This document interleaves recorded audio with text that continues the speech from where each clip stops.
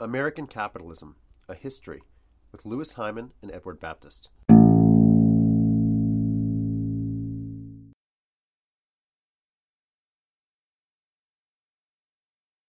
Walmart came from an entirely different place.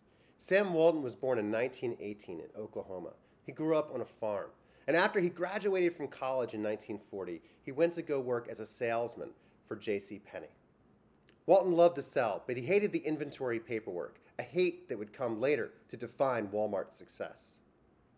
After he served in the Army and through the 1950s, he opened a series of discount stores called the Ben Franklin stores that were franchises from Chicago.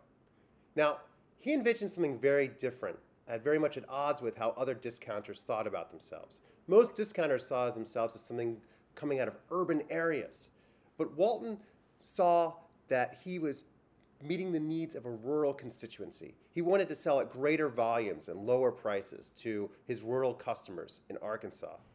He was refused by these big chains from the cities. They said it wasn't possible, and they refused to cut him deals. And he began to think of an alternative, of striking out on his own with his own discount store. The first Walmart opened in 1962 in Rogers, Arkansas.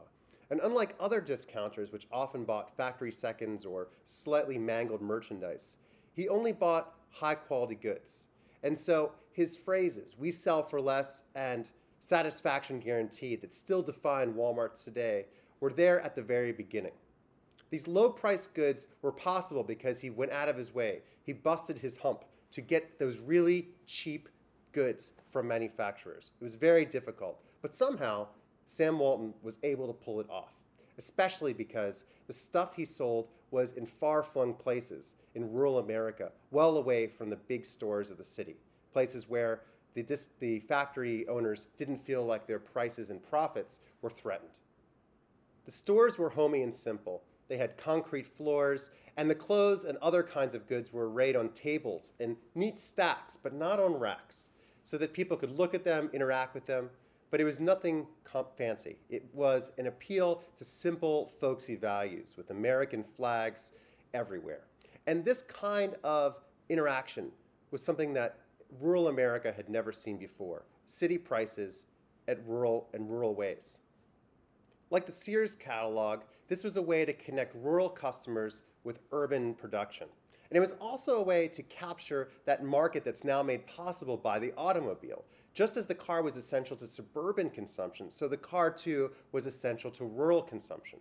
Farmers didn't have to take a horse to the county seat, to where the Walmart was, to buy their things. They could drive their car. And in doing so, he captured a wide amount of market, a huge space. And while stores like Kmart and other kinds of urban retailers fought off competition, Walmart grew steadily, grew quietly throughout the 1960s, expanding in the South as the preeminent rural chain. These low prices are made possible in two ways: by cheap labor and efficient supply chains. Sam Walton realized that the minimum wage laws only applied to a corporation that made above $1 million a year. And so what he did was divide up each of his stores into a separate corporation, keeping the total sales under $1 million. And in doing this, he did not have to pay the minimum wage, so he could keep his labor prices very, very low. And in rural areas, this was a big difference. While the frontline staff was paid very little, the managers were paid relatively well. They weren't paid to pick products or to set prices. They were paid to keep those labor costs down. If they kept the labor costs down below 10% of the gross sales of the store, they actually got bonuses. While cheap labor was essential to Walmart's success, so too was the efficient management of its supply. As one Walmart executive said to a group of Wall Street analysts, "People think we're in the retail business, but we're actually in the distribution business." The first Walmart distribution center was built in 1969, and it defined the difference between Walmart and every other discounter. Merchants ran Kmart, logistics managers ran Walmart. And what they did was basically similar to how containerization had reshaped the ports. Walmart reshaped how stores receive supplies. Nearly every other kind of retailer in America, like Kmart, would receive goods from each individual manufacturer, which would take a lot of time breaking them down, placing them, coordinating all those kinds of supplies. There'd be overstock here, understock there. But at Walmart, with these centralized distribution centers, the goods would come to a centralized distribution center and then be shipped out as needed in one truck to every store every day.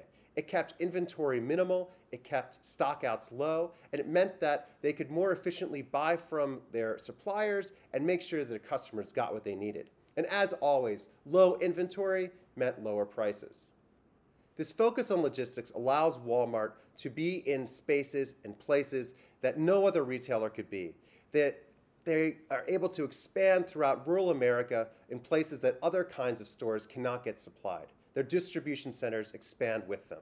In 1969, they leased a System 360 computer from IBM, which allows them to computerize their inventory management.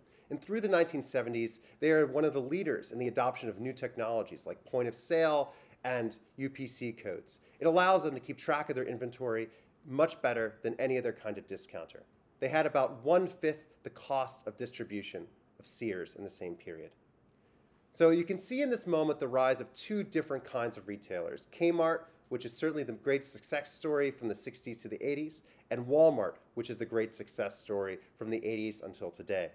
They are both discounters, but they focus on very different strategies with very different outcomes. But the outcome for Americans is that over this entire period, goods are steadily becoming cheaper. For more information, go to edX.org and look for American Capitalism, A History with Louis Hyman and Edward Baptist. Or go to facebook.com/American Capitalism MOOC. This podcast has been brought to you by Cornell X from Cornell University.